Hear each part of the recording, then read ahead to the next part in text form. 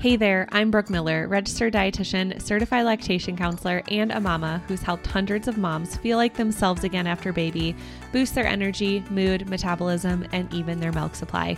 Inside of the Postpartum Reset podcast, you'll learn how to take care of your health so that you can show up best for the ones you care about most.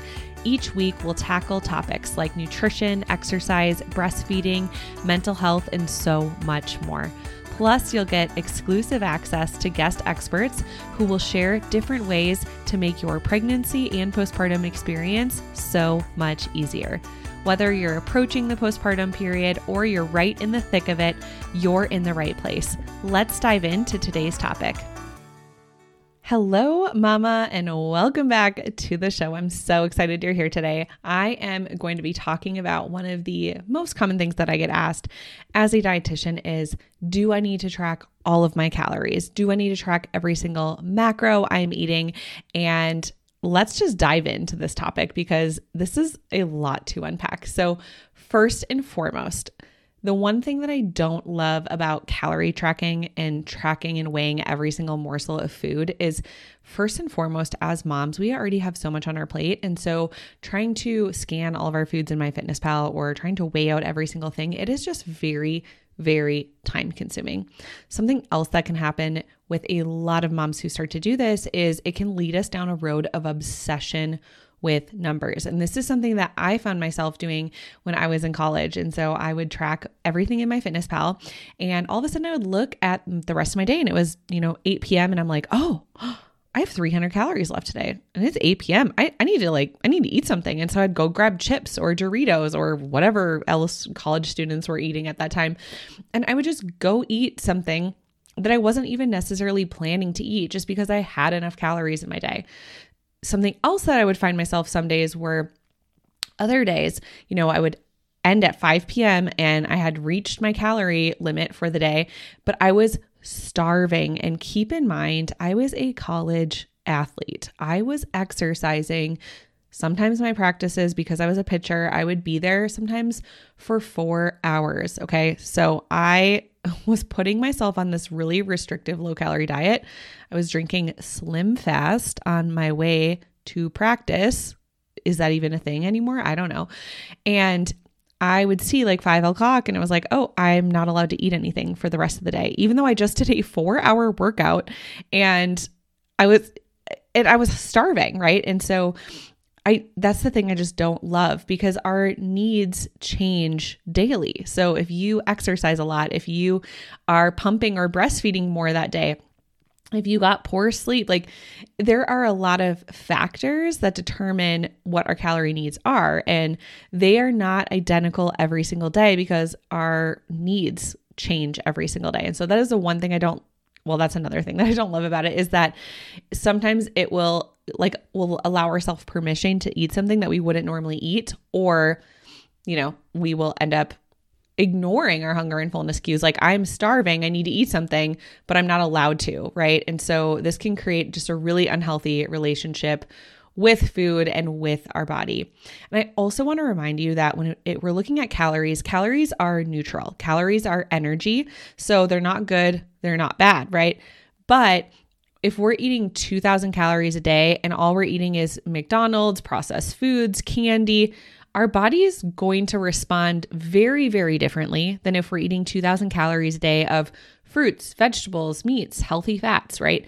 And so even though I could put 2 women on a 2,000 calorie a day diet and they are eating very, very, very different foods, their bodies, their metabolism, their hormones, their blood sugar, their cholesterol, all of these things are going to respond very, very differently. And so at the end of the day, calories are important to an extent. We need to meet our calorie needs, because what ends up happening is if we're not meeting our calorie needs, if we are going on a really low calorie diet, if we're going on a really restrictive diet, what ends up happening is our metabolism adapts, our metabolism slows down, we start to lose water weight, we start to lose muscle mass, and that is not good for our overall body. So calories are important. We want to make sure that we're meeting our calorie needs, but more important than that is we want to make sure that we're eating calories that makes our bodies feel our best, like nutrient dense foods, fruits, vegetables, meats, healthy fats, fish, all of these, a wide variety of foods. We don't want to just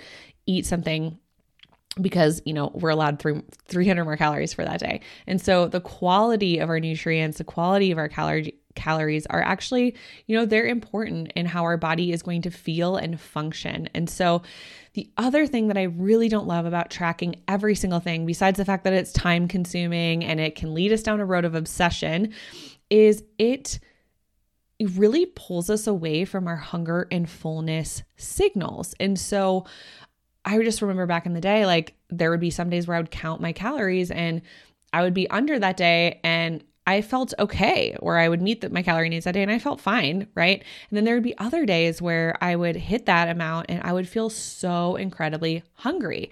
And it was because first and foremost, I was, probably exercising different that day, but also I was eating very different things. And so again, if I'm eating 1,000 calories earlier in the day, but I'm not eating enough protein or fiber, then I'm going to feel more hungry and more hungry. I'm going to have more cravings.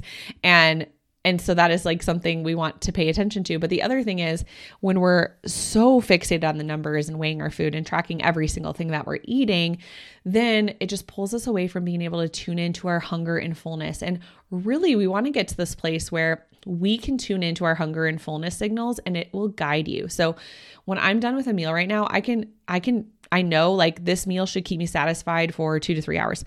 If it's not, if it's like an hour later and I'm craving something sweet, or it's an hour later and I'm feeling hungry again, then I can look back on that meal. I can look back at my previous meals that day. And I know now, because through all this practice, I can look back and say, oh, I did not eat enough protein at lunch. That's why. Or, ooh, I really should have had an after or a mid-morning snack. Or, oh, yeah, I didn't have my usual breakfast with eggs this morning. I had a half a bagel and that was it. And then I ran out the door.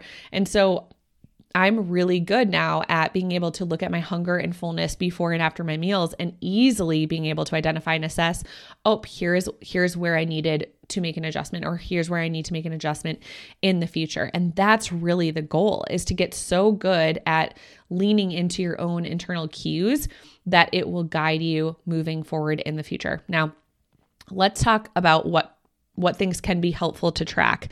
So a lot of times when moms especially join the postpartum reset, or, I work with them one-on-one, some things I want to know from them is like, how often are you eating? What does your typical eating pattern look like? How many meals and snacks are you eating? Is it consistent timing? Because that really makes a difference. I also want to know what their protein needs are and where they are. So most women, most women are very under their protein needs. And when we are not eating enough protein, we're going to feel hungry more frequently. We're not going to feel satisfied after meals. Something else that a lot of moms are low on the list for are fiber. They're not eating enough fruits and vegetables and fiber. And so this can cause, digestive issues. This can also make us feel hungry more frequently. And so those are two things that I really like moms to track initially. Is let's track your protein for a few days, your grams of protein, and let's track your fiber for a few days. And then there's calculations in there on they can either calculate themselves or have me help them, where I'm like, okay, this is your protein range and this is, how many grams of fiber we're aiming for. And of course, this varies person by person. And let's see if we can get in the ballpark. And then if a mom is tracking for a week and she's like, okay, I'm on the low range, but I'm actually like within the range, or man, I'm 40 grams away, then that's where we can make an adjustment and say, okay, you have tracked this for 3 days straight and your protein needs are consistently 30 to 40 grams under. We need to add in a snack. We need to add in, or maybe 2 snacks, or we need to change this.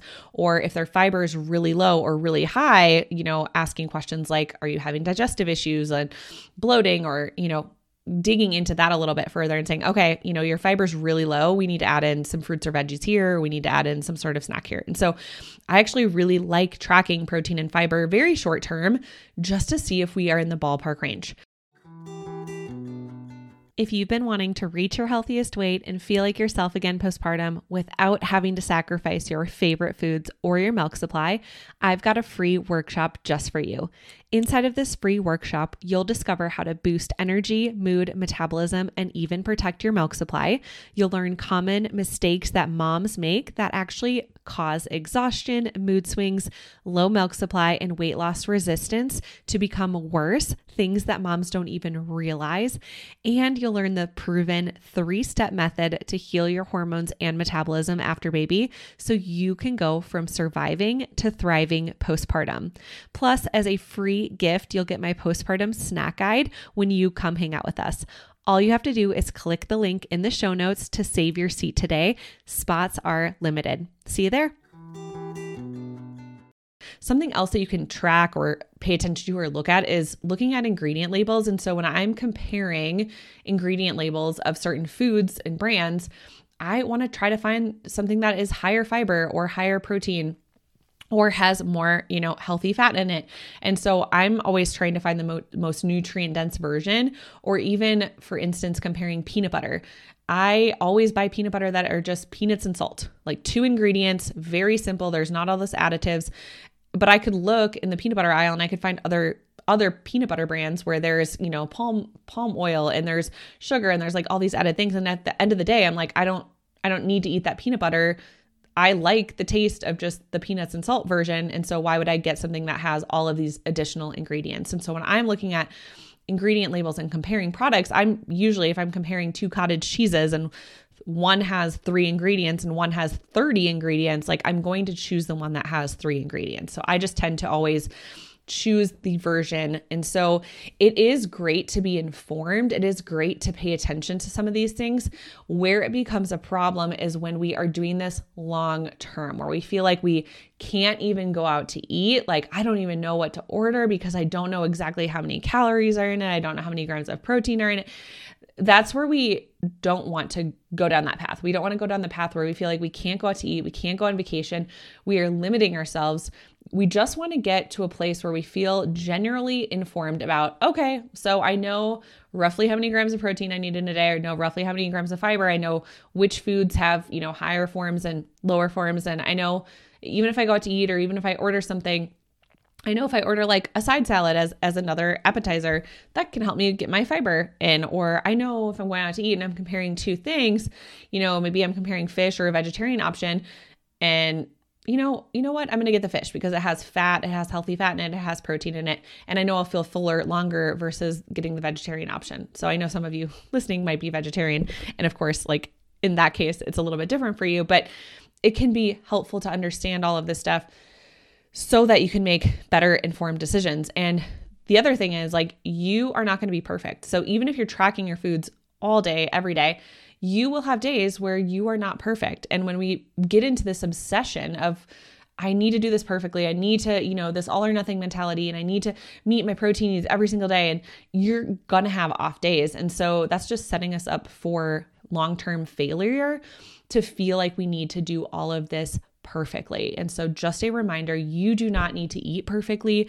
You do not need to, hit your calorie needs. And even truthfully, when I'm helping moms postpartum, realize like how many calories they need to eat postpartum, it varies based on like how much milk they're producing and how many months postpartum they are, and if they had a C-section or if they had a vaginal delivery. And then knowing like, hey, here's your general range. You don't need to track your calories every day, but let's, if you need to track it for a day or 2 just to see if you're even close to that range, then feel free to do that. And so for most moms, that's not triggering. But again, there are some moms who have a history of disordered eating or an eating disorder. And even the thought of like calculating their protein or fiber or calorie needs could spiral them. And so, it's just, we're all in different unique places, and you have the power to identify, is this going to trigger me to track or count certain things? And if it is, then maybe that's not the time for you to go down that road. If you're in a place where you feel like, yeah, I can absolutely make informed decisions and nothing is going to trigger me, and I just want to know generally where I'm at and where I can make improvements, then that's a great place to start. So I hope this was helpful for you. Let me know. Send me a DM on Instagram if you enjoyed this episode, or, if you have any thoughts about it or questions about it, I would love to hear from you. And I will see you in the next episode, Mama.